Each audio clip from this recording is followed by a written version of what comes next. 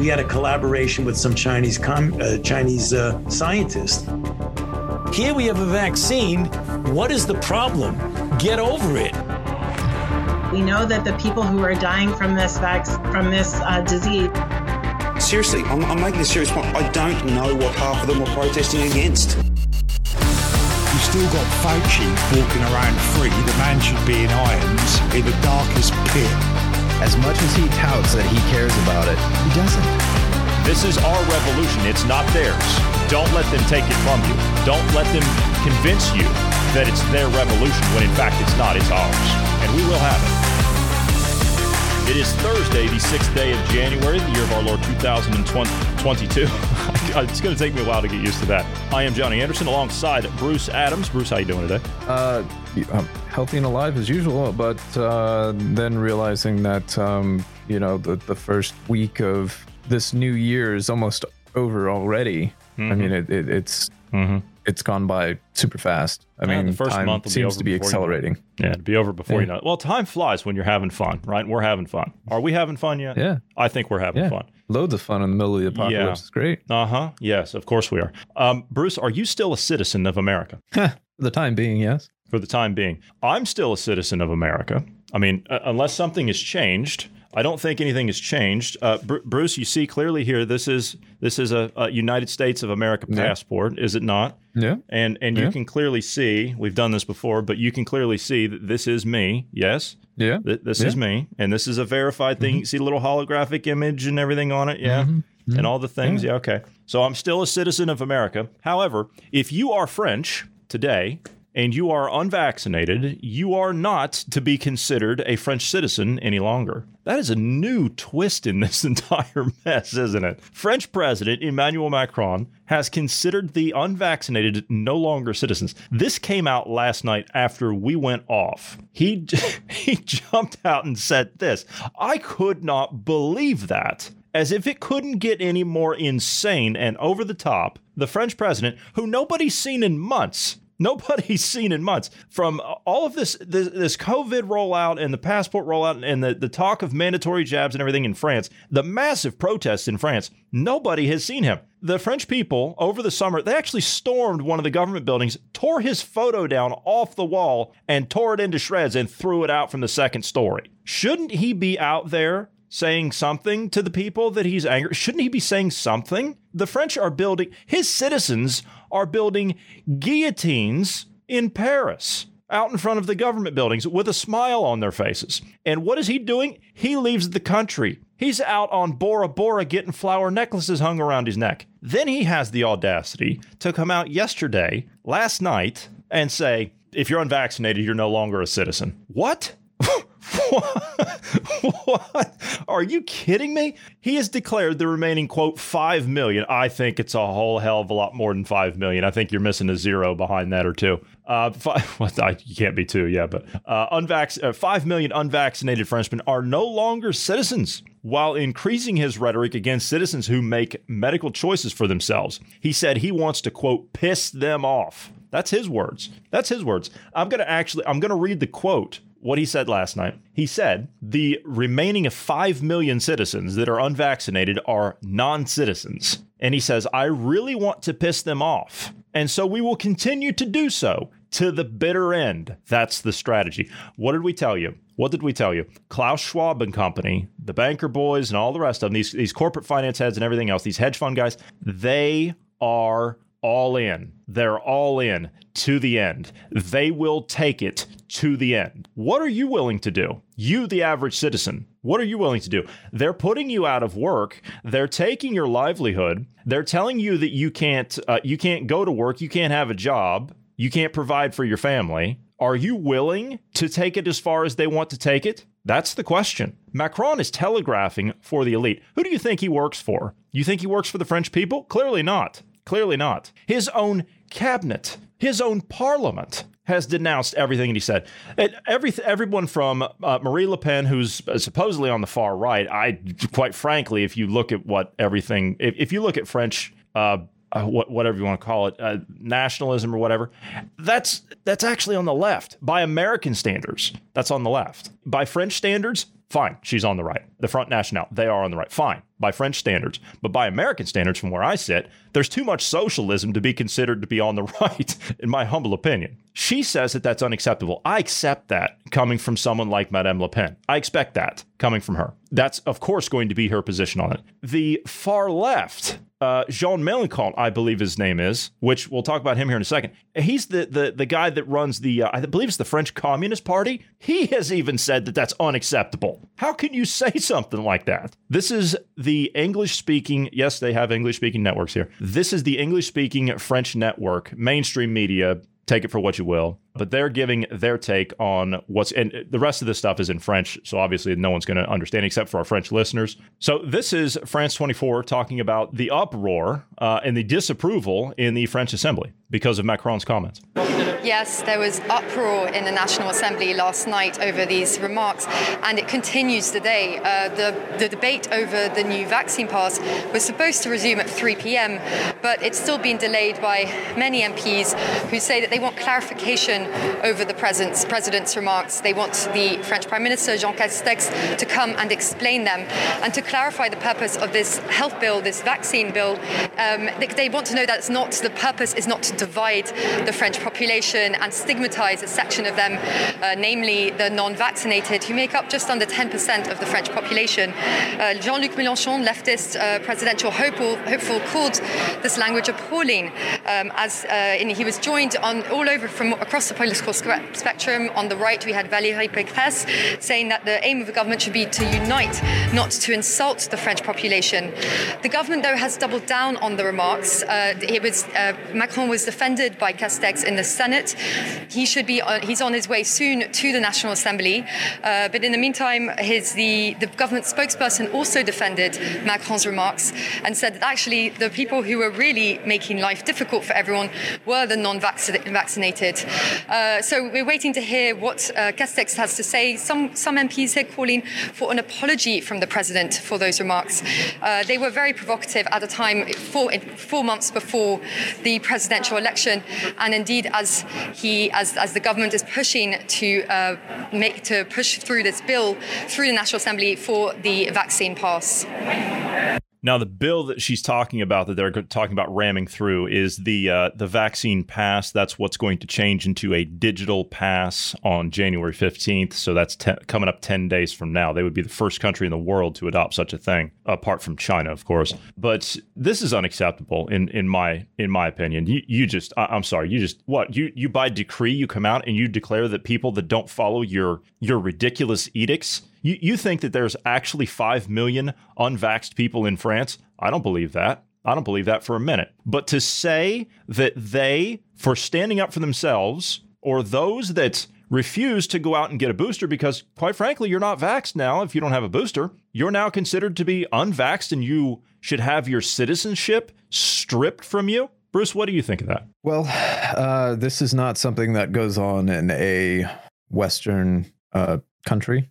This isn't the Western world's way of doing things. This is not the democracy, as much as I hate the word democracy, but that's kind of, we have different forms of democracies in the Western world. That's not how it functions. If we're to use one of the examples here in the US, okay, if the president said that, that means that every single individual that has decided not to take the jab, no matter what their job vocation is, you could go down the line of saying that they're, extra useful to society, if you will, and they're firefighters or policemen or military or whatever, the more respected, whatever, however we do it in our social constructs and all of that. It doesn't matter. None of that matters. The point is, these are citizens. You don't lose your citizenship just because you're unwilling to take a experimental drug. That's not how this works. Which, by the way, just on a side note, the French president, I'm not too familiar with the inner workings of the French system, but I did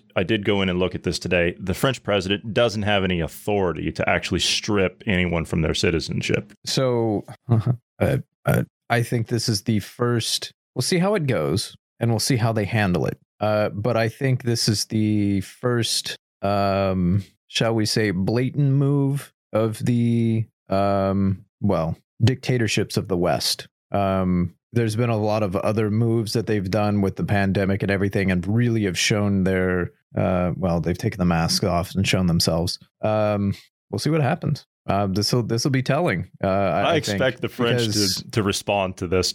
Quite frankly, if they've responded up to this point in every other respect, I expect there's going to be hell to pay for this one, because you know what? The average French citizen, again, they're just like the Americans in a lot of respects, and the Germans to a great extent. They're very slow to anger. The French are. The French just want to be left alone.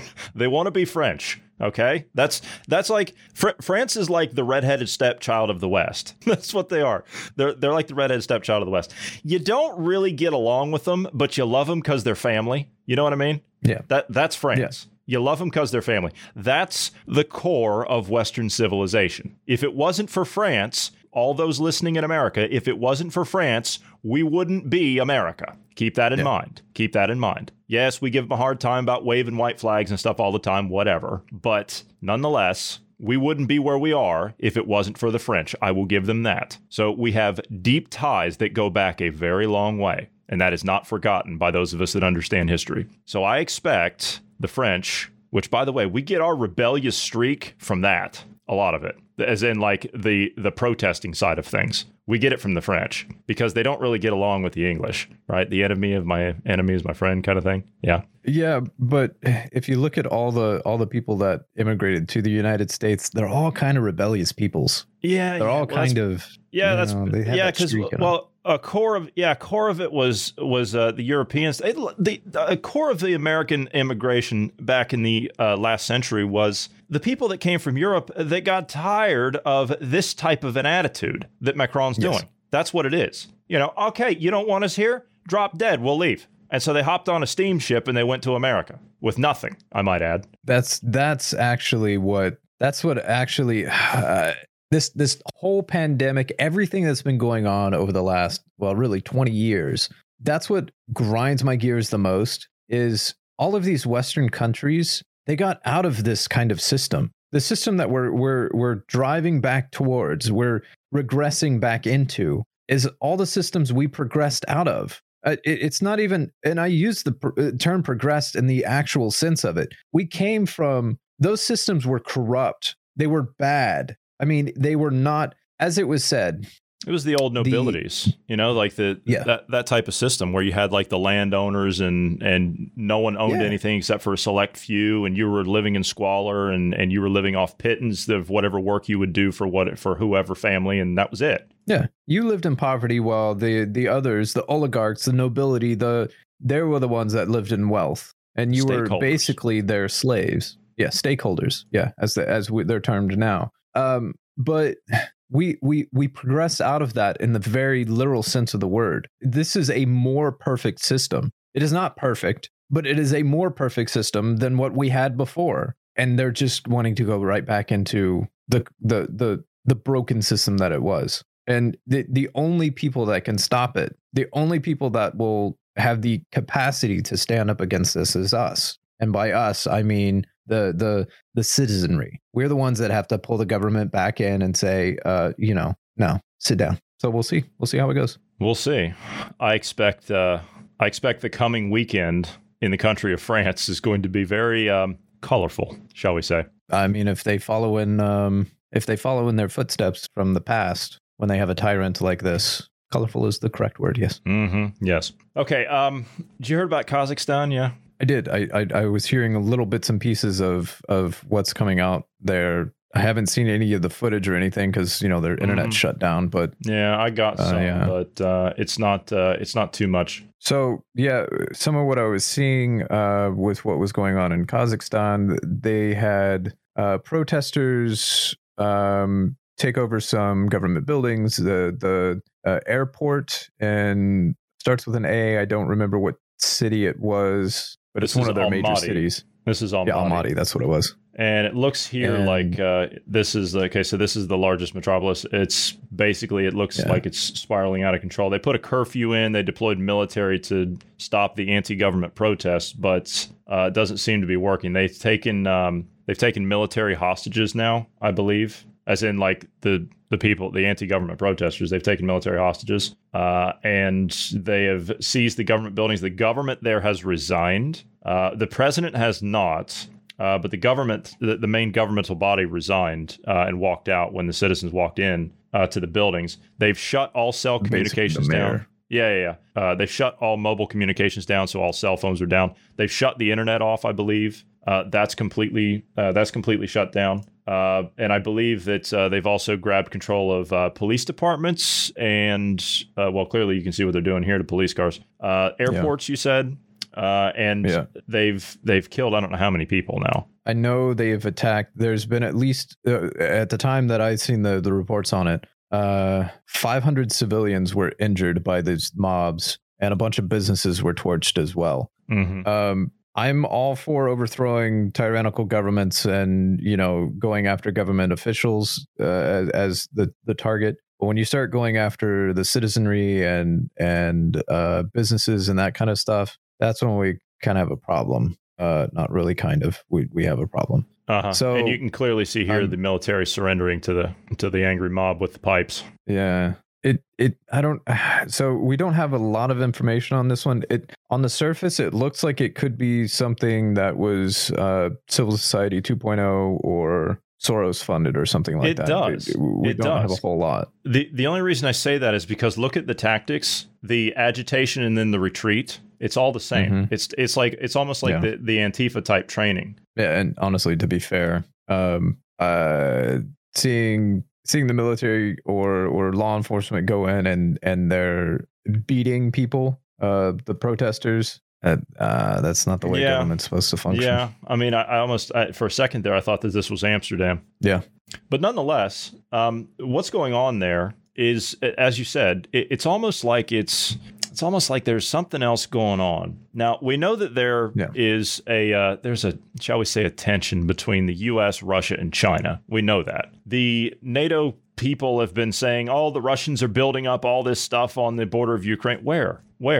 These are the same people that are telling you the hospitals are overflowing with people. If Russia's building up on the Ukrainian border, don't you think that would be on every mainstream media network? Photos of it, videos of it, something? Don't you think the people in Ukraine would be putting that out, saying, hey, wait a minute, we're trying to join NATO and we've got Russia that are building right up on our border? Don't you think that they would say something to the world about that? But they're not. Now, I don't know what's going on over there, but I'm just saying these are the same people that are telling us about everything that we should be doing with COVID. They're the same ones. Kazakhstan has a cozy relationship with China and Russia. If the U.S., or shall we just say the West in general, if they're looking to overthrow something and stir up a conflict in there, in the middle of all that, well, then that would be the good place to do it, wouldn't it? I mean, we already know that you've got proxy wars that are going on in the Kashmir, in the Punjab, and in Afghanistan. We know that they've already got proxies going on with different groups there. They've got the, I can't remember what the group was, but it was the one that fled to that northern territory in Afghanistan.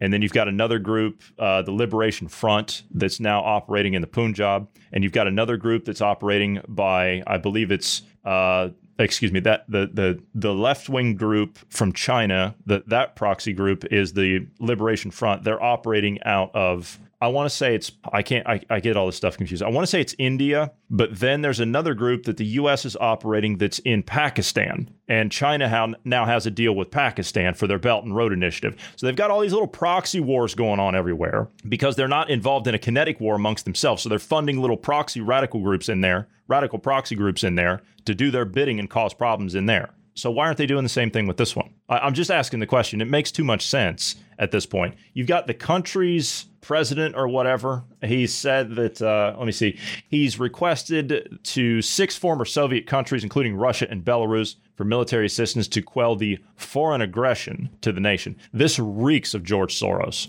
and the Color Revolution. This reeks of that. Yeah, and bringing up Civil Society 2.0, that's literally what that initiative policy was to train those people or just people in general outside of the U.S. It's to train them how to quote unquote protest. But we know what that translates to. It's supposed to teach them how to disrupt both electronically, using software and internet and those types of things. And it's also teaching them how to physically protest, how to basically you remember the Arab Spring I do, yes. Civil Where they Society overthrew 2.0. Hosni Mubarak, who was our ally in Egypt. Yeah, that was Civil Society 2.0 that did that. That was many of these uprisings that we've seen that have benefited the U.S. It tracks back to Civil Society 2.0. Couple of things that are breaking here. State of emergency has just been declared throughout the entire territory of Kazakhstan, as well as Italy. Italy has officially adopted a decree making COVID vaccination mandatory for citizens 50 years of age and older. You can't do that.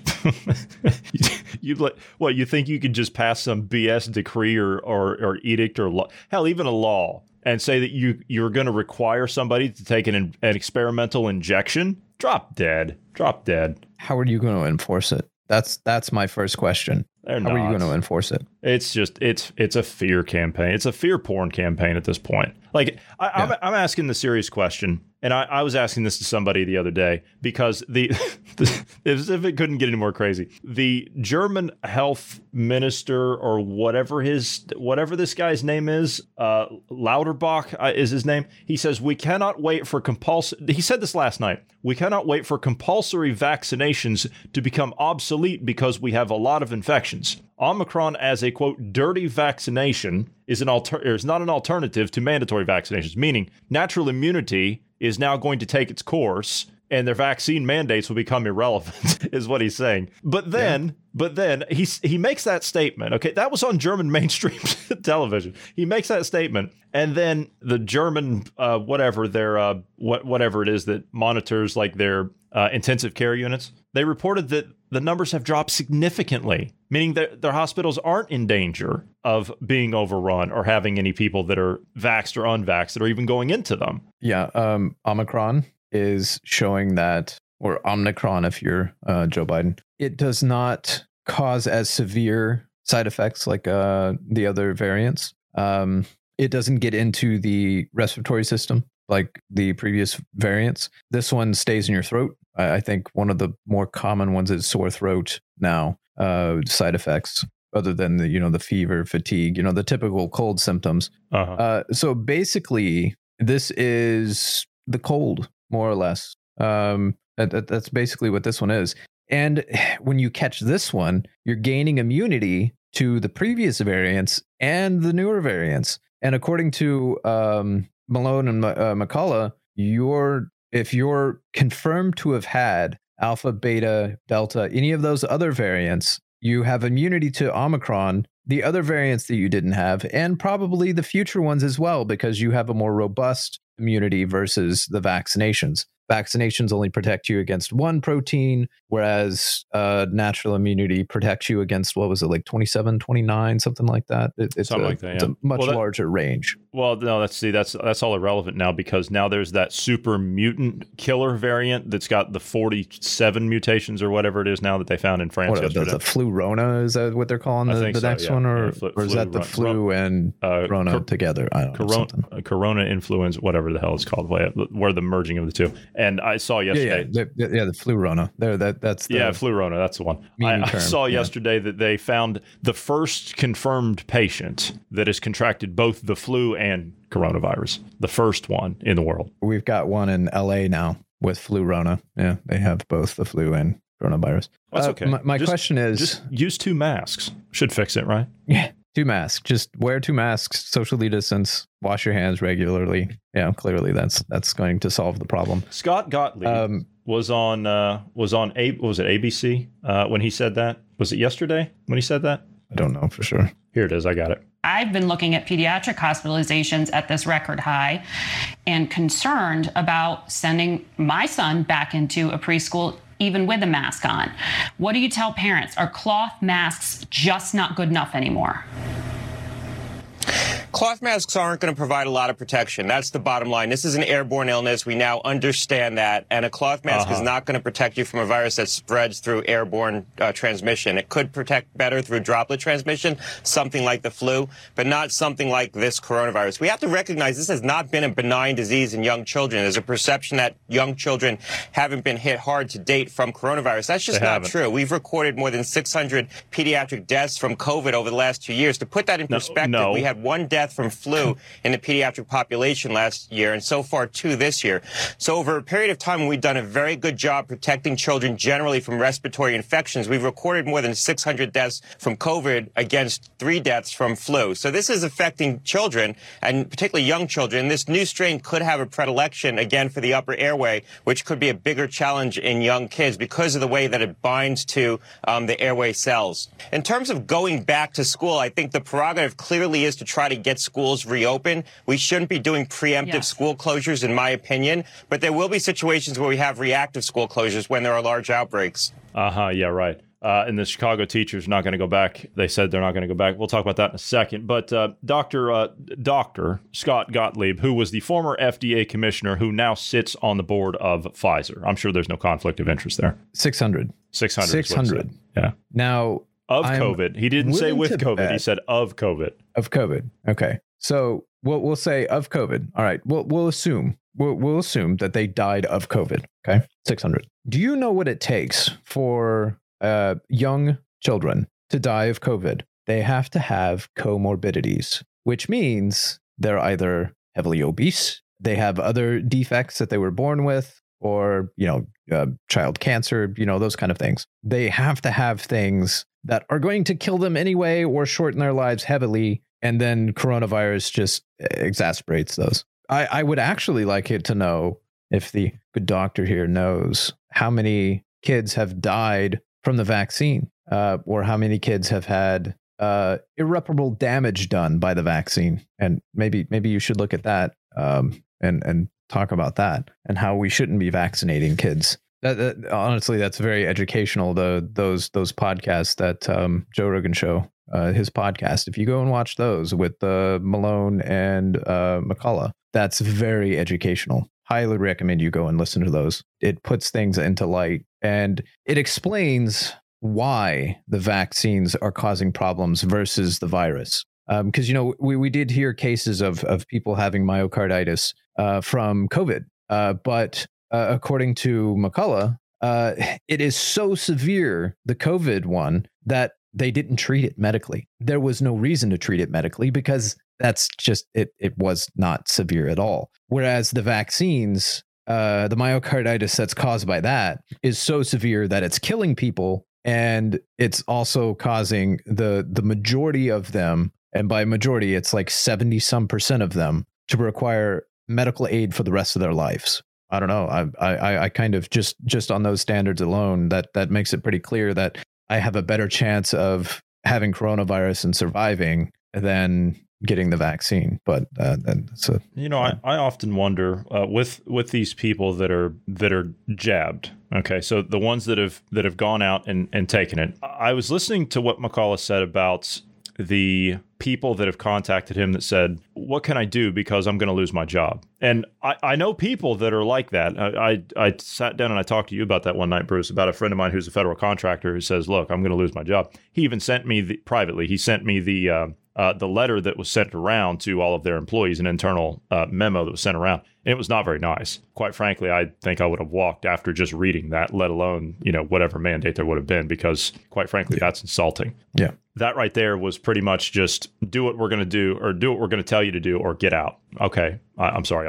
I'll leave. I don't need that. I don't need someone talking to me like that. But nonetheless, McCullough's response was a little bit better than what I would have given to somebody because, he's got a hell of a lot more credentials than I could ever think of. But he says that he tells people, what does your social contract say? Does your social contract say 1 jab? Does it say 2? Does it say 5? Does it say 10? What do you think's going to happen? If you go out and you take the 1 or the 2 or whatever to keep your job, and you do that now, what are the governments and the FDA bureaucracies that the rest of the world follow? What are they saying now? They're saying, oh, no. You got to have 3 or you're not vaccinated. So what do you think your employer is going to do now that made you take the first one? You're now going to have to take another one and another and another and another. What does your social contract say? Does that say, when you signed up to work for that company, I don't care what company it is, did you sign away your rights to bodily autonomy? No, you did not. And more on that, he also pointed out that when you do go and get this jab to, as part of this social contract, are you guaranteed that you will then retain your job for X amount of time? No, of course not. As you're saying, this is, well, here, I'll give you this. We have the CDC now saying this is their recommendations for people getting boosters. If you had the Pfizer vaccine, Pfizer, you need to have a booster 5 months later. If you had the Moderna, that's 6 months. And you had the J&J, that's 2 months. Each one of those was supposed to be, J&J was supposed to be one and done. Pfizer and Moderna were supposed to be, you take the first one and then, like a month later, or whatever it is, or 2 weeks or whatever, you take the second one. And then you were supposed to be done. When did this needing the booster? And as you said, it's going to continue. Other countries are 3 months. Israel's at 4 boosters now. Talking about a 5th now. I don't think you've heard that one yet. Yeah. Where's it end? Exactly. I said, what is it going to be? 4, 5, 6, 7, 8, hell, 27. We heard on the UK TV show, this morning show, the morning show. We heard on that today. 4 boosters, 27 boosters, doesn't matter. You should do them every 8 weeks, right?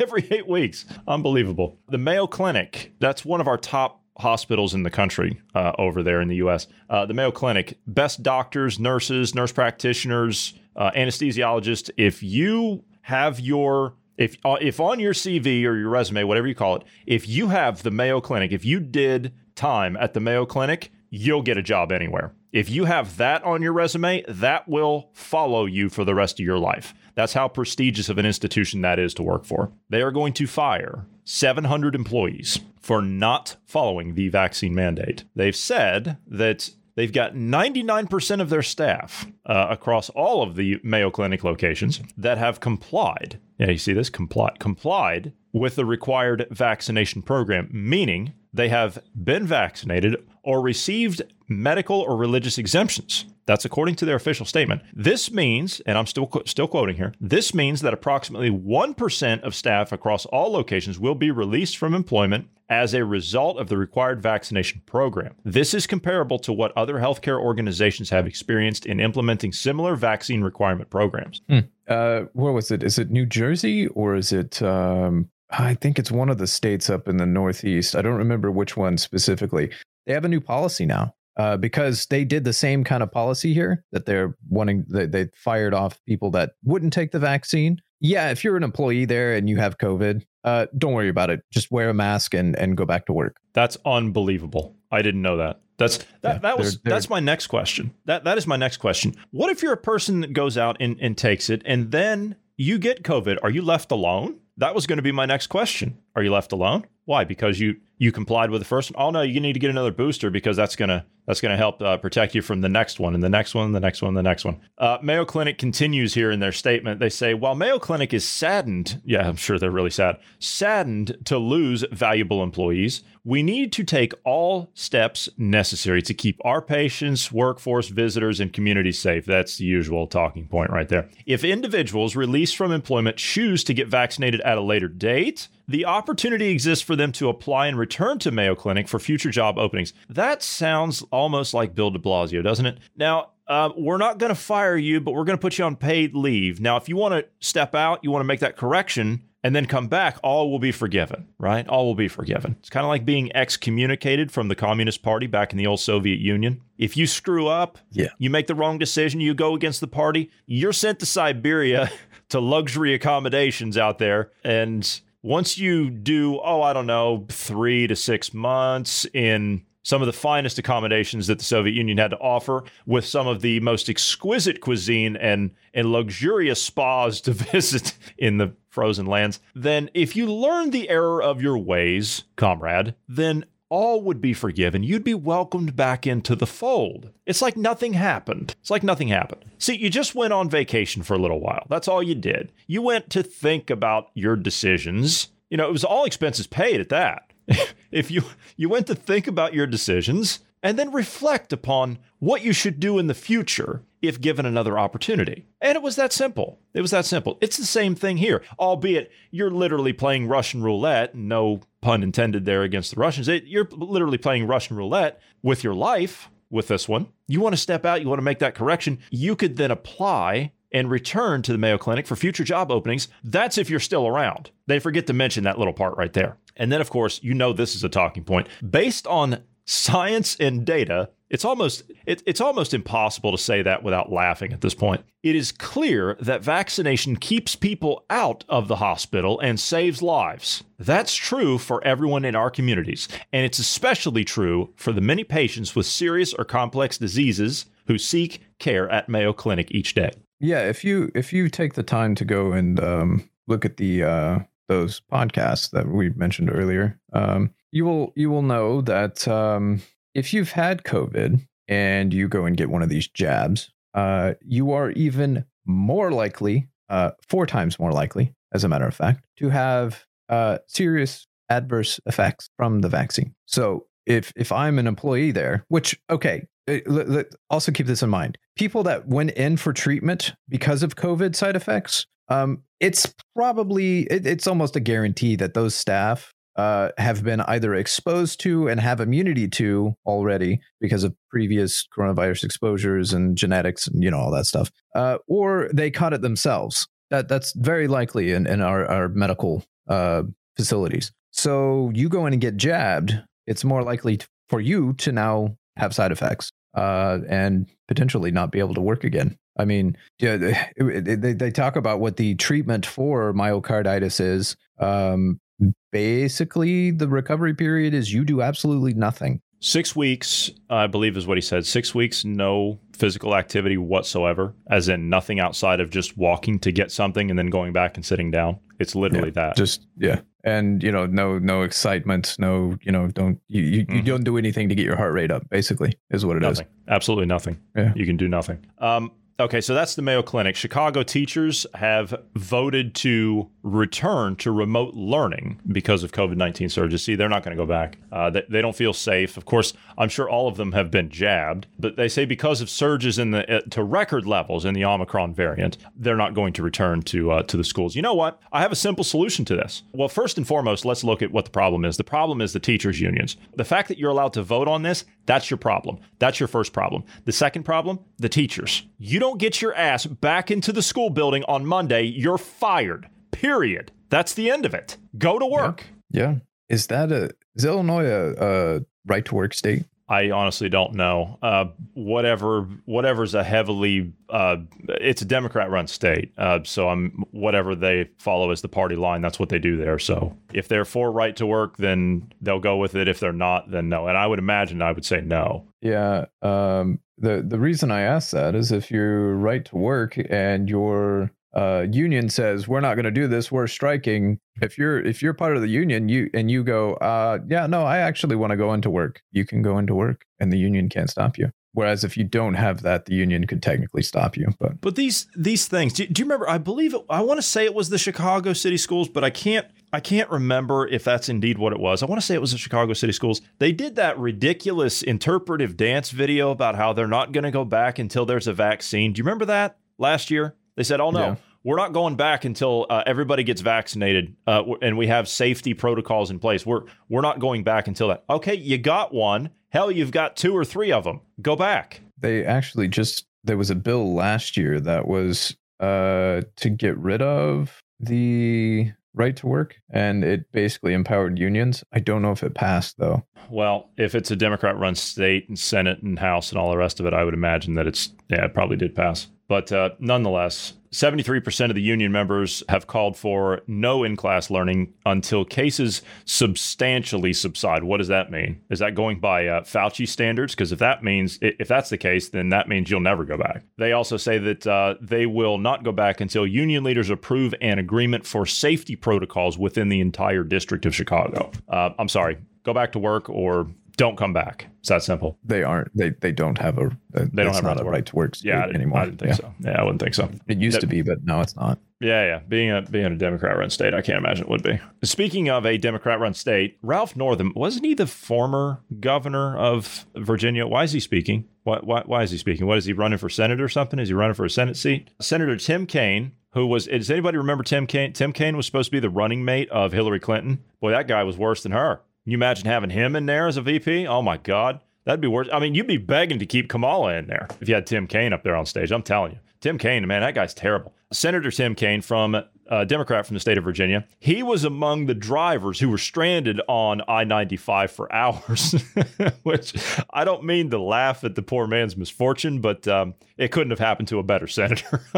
Next to possibly Lindsey Graham or Mitch McConnell, maybe Schumer, maybe Schumer. But true. Yeah. Virginia Governor Ralph Northam took heat on Wednesday after blaming thousands of drivers for being on the road, only to be left stranded on Interstate 95 due to heavy snowfall that crippled the snow crews from being able to move. See, he was blaming the drivers. That's what the problem was. It was the drivers. He says, we gave warnings and people need to pay attention to these warnings. The less people that are on the highways when these storms hit, the better. People need to work. People need to eat. That is an absolute...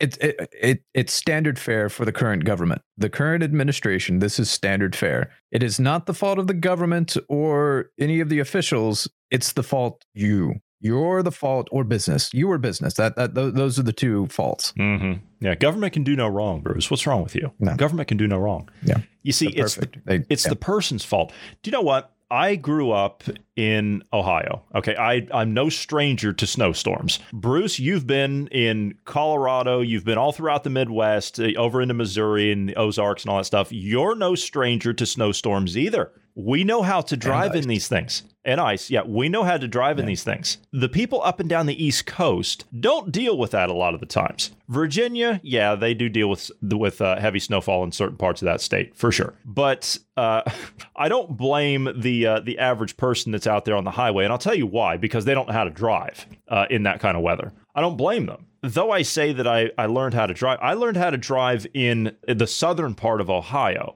where we have the country back roads that don't get touched for, I don't know, 2.5 weeks, that kind of stuff. You need a 4-wheel drive truck or whatever. You come out of your house after it's been snowing all night, the next morning when it's still dark out, and you're shoveling your driveway and you're shoveling that snow into the bed of your truck. So you have the extra weight in the back of your truck to get the grip when you're going down the road. That's what you do. But when I went to the city, when I went to Columbus, man, people up there don't know how to drive. They turn their steering wheels up there. They panic. And that's any time of the year. When you get a half an inch, and I'm serious, when you get a half an inch of snow in a major metropolitan area or on a major interstate, traffic shuts down. It completely shuts down everywhere. And that's a half an inch. If you get 2 to 4 inches dumped on it, you might as well just forget about it for the next 24 hours. Traffic's not moving. You're going to be stuck there. Pull out a blanket. You're sleeping. That's what it is. You better hope you got a full tank of gas. Yep. It's the people's fault. You hear this? It's the people's fault. Of course, Kamala Harris, she says, with I-95 being jammed up, she says that that's okay. America's moving again. America's moving again. Right as the I-95 crisis happened all up and down the East Coast. That highway, for those that don't know that are not in the U.S., the I-95, it runs all the way up and down, like all the way up through into like New York and everything back down through D.C. That's the road that everybody takes. That's the road. If you're a working person, you're working in Virginia, you're working in D.C., you're working in Baltimore, you're working up into parts of Pennsylvania, New York, you are taking the I-95. I've been up and down that road many, many times. You're going all the way up into like Massachusetts and Connecticut. You're on 95. It basically it's a interstate that runs from Florida to Maine. Yeah, pretty much. It runs all through there. Yeah, it's like the main artery vein the artery that connects everything up the East Coast. So that's where everybody goes. Yep. Vice President Kamala Harris describes America as moving again, as hundreds of drivers spent more than 24 hours stuck on Virginia's I-95. I'm quoting here. Because of the bipartisan infrastructure law, America is moving again. That's what infrastructure is all about, getting people moving.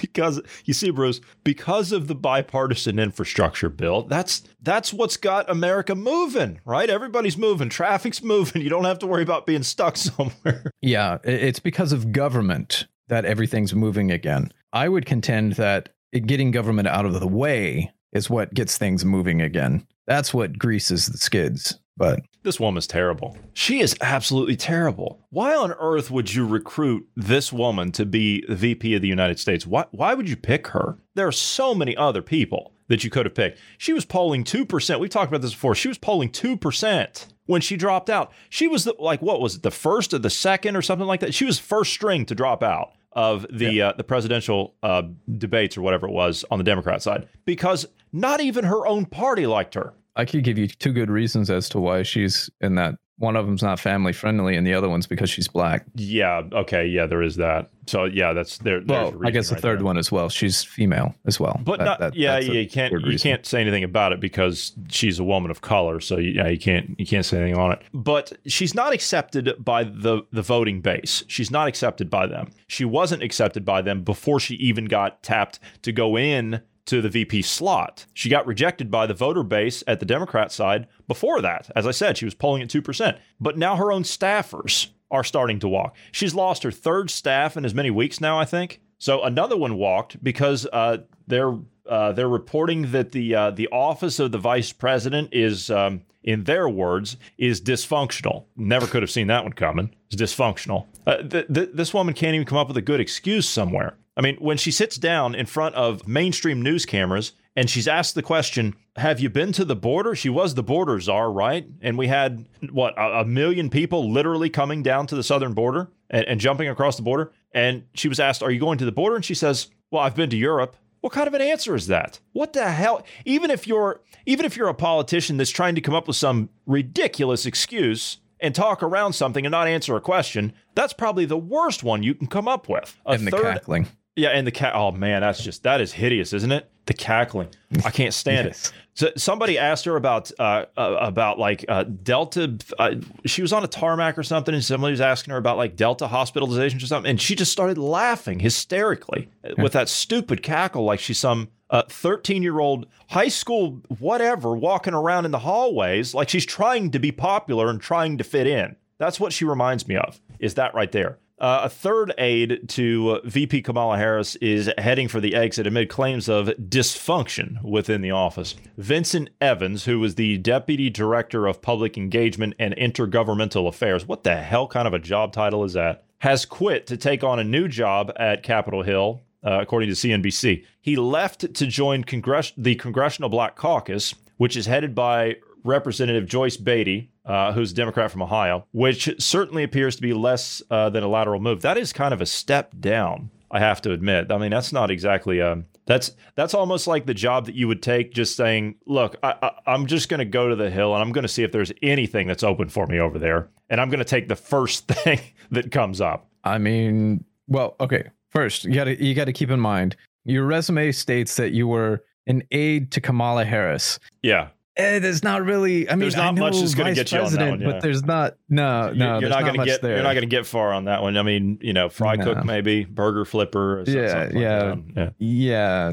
So the fact that they step down, it also shows the dysfunction that's there. It does. The person that left, Vincent Evans, he says that he reports that Harris is a bully who levels soul-destroying criticism in a highly dysfunctional office. Last month, her spokeswoman, Simone Sanders, and her communications director, Ashley Ettenine or something like that, Ettenine, left Harris's office. Ettenine's exit announcement came on the heels of devastating USA Today Suffolk University polling that showed that Harris earned a dismal 28% approval rating. 28%? Really? You're giving that a lot of credit, aren't you? 28%. 10 points behind President Joe Biden. Yeah, really? Biden's polling at 38? That man's in the teens. Don't give me that. He's in the teens. Biden is apparently not too happy about Harris's numbers, with one report saying that she's not even considered to be Biden's successor in the White House anymore, while another said the president is considering moving her to the Supreme Court so he can pick a new VP who might have a chance to win in 2024. Is he not going to put her on the ticket? He has announced that he's going to run again. Yeah, so he's not going to pick her as the vice, is what it sounds like. But to be fair, I don't know that Biden's going to...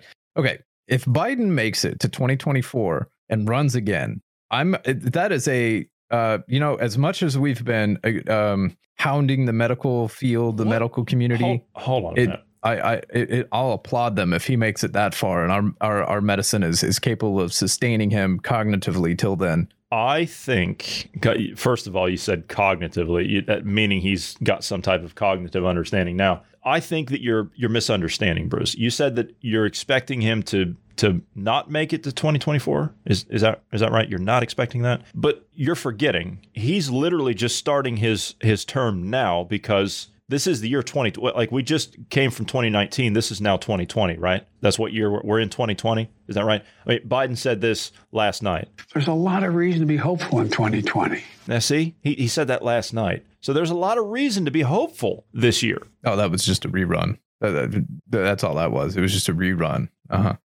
This was right at the end of the time where he was from the clip we played yesterday about him saying, take your kids to get vaccinated and don't put them around anybody except other vaccinated kids. Then he said that. There's a lot of reason to be hopeful in 2020. I mean, I don't know what to say to that. Dude belongs in a funny farm. He belongs in a funny farm. He doesn't belong in there making decisions. Well, I don't think he's making any decisions. I think all the second and third string pencil neck academic hacks that they've brought in, they're the ones that are making the decisions in there. And that's why everything's a discombobulated mess. That's why Vincent Evans, who was the deputy director of public engagement and intergovernmental affairs. Boy, that is one hell of a title, isn't it? What you need special business cards to be able to put something that big on it. Both sides of the card. Both sides of the card. Yeah, you got to flip it around to see. Okay, well, boy, that's a long ass job title you got there.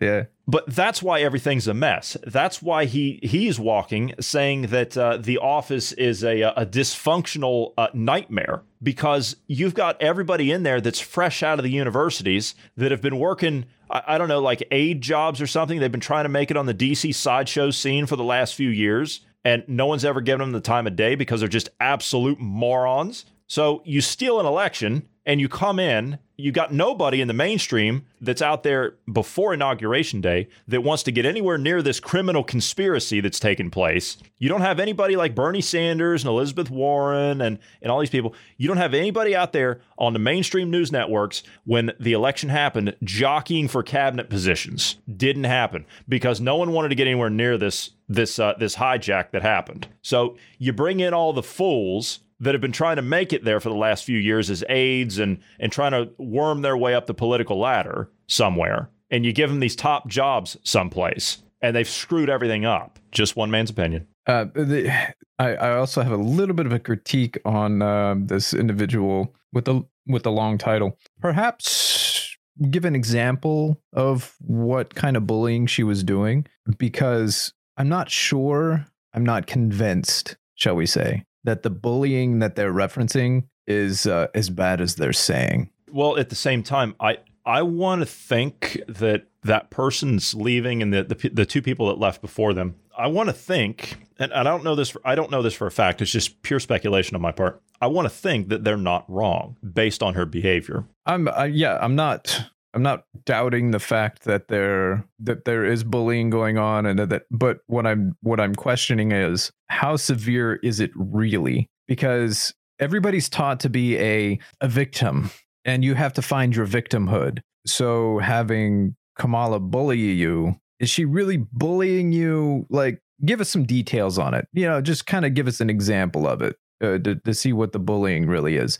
Is it really as bad as what you're saying that? Or is that the excuse, shall we say? There's really other stuff going on that you don't want to get Clintoned on. I don't know. That is a very interesting point. But I have been following, and for anybody that doesn't, if you want the inside juicy scoop on what's going on in the DC politique world, if you're on Telegram, go follow Jack Posovic's channel. He's got a lot of contacts inside of a lot of places in DC, and he's got some moles inside the White House. And you know what? I don't doubt that because there's been problems in there for quite some time. I've heard some things from his statements over the last, he's still on Twitter too. I don't know how that's possible, but I've seen some, I don't know. I don't know how he's still on there, but I've seen some statements out of him regarding the administration in recent months saying that the two camps, as in the Biden and Harris camp, the two camps are not getting along. They're at war with each other, as in not just Harris and Biden themselves, but all of the aides and all of the directors and everybody around them. Those people in those camps don't get along either. That actually, just a little bit of to do equal skepticism. That does actually make me a little skeptical that he's still on Twitter. It kind of, because I'm such a skeptic now, I'm kind of like, are you controlled opposition as well? Is that what's going on? I don't know. I honestly don't know. I don't know. Has he been banned I'm pretty sure that he's still on there. He's still on Twitter, but I don't know if he's ever been banned or shadow banned or any of that. I will say or this: if he just knows the right people. I heard. Okay, I'll tell you what. I heard I'm beginning to think it's a little bit more to the latter because I heard. I'll just put it this way: I heard a private investigator talking about it, and they know Posobiec personally. Had dinner with him on several occasions. Knows him really well professionally, and all the rest of it. And I don't know the details. I can only go off of what this person said. I don't know the details. However, they said there is a reason that he's still on there and others are not. And again, I'm just hearing this from this private investigator and nothing more who knows Posobiec personally. So maybe it is what you're saying. There's a reason that he's still there, and it's something that we don't know. It may not be anything nefarious at all, or it could be entirely nefarious. I mean, the problem is we don't know. That's so when you get into the realm of don't know, that's when it opens the door to things like conspiracies and those kind of things. We don't want to go there, but you have to also remember that Posobiec is a former naval intelligence officer, so he knows the right people. He has a lot more connections than anybody else will ever have in the media. And he is in the media, albeit it's the alternative media, but he is in the media. He knows the right people. And if he needs to know the right people, I think at Twitter, then he probably knows the right people at Twitter to stay on there. For whatever reason, I don't know, and maybe we won't know. The only thing I can say for certain is he's still on there for a reason. Yeah, that's what it comes down to. After 2020 and 2021, I'm just skeptical of everything. I was already skeptical beforehand, but now it's just like the fact is, I heard him on Tim Pool's podcast one night. He was actually just on there again the other day. They were talking about January 6th, but the time before that he was on, and somebody said something to him about Nancy Pelosi, and he says, she does not want to go to war with me. The connections I have, she does not want to go to war with me. And you know what? I take the man at his word on that. I truly do. I take the man at his word on that. Yeah. So maybe that's what it is. Maybe he just has those connections that they don't want to mess with him. Yeah. That's what happens when you get to that level in the intelligence world. Is once you get to a certain point, once you're in the intelligence world, you're always in the intelligence world, and you are an asset when you're called upon, retired or not. And that's the way that it is. All right, we are going to go ahead and call this one done. It's been a real pleasure to sit down and talk today, as always. For anybody that has any feedback for us, please don't hesitate to send that to us. You can drop us a line at dynamicpodcast@protonmail.com. We would love to hear from you. Good, bad, ugly, all the rest of it. We do value your feedback, so drop us a line if you like. Thank you for being here today, Bruce. Thank you to all of the listeners. Everyone have a great evening.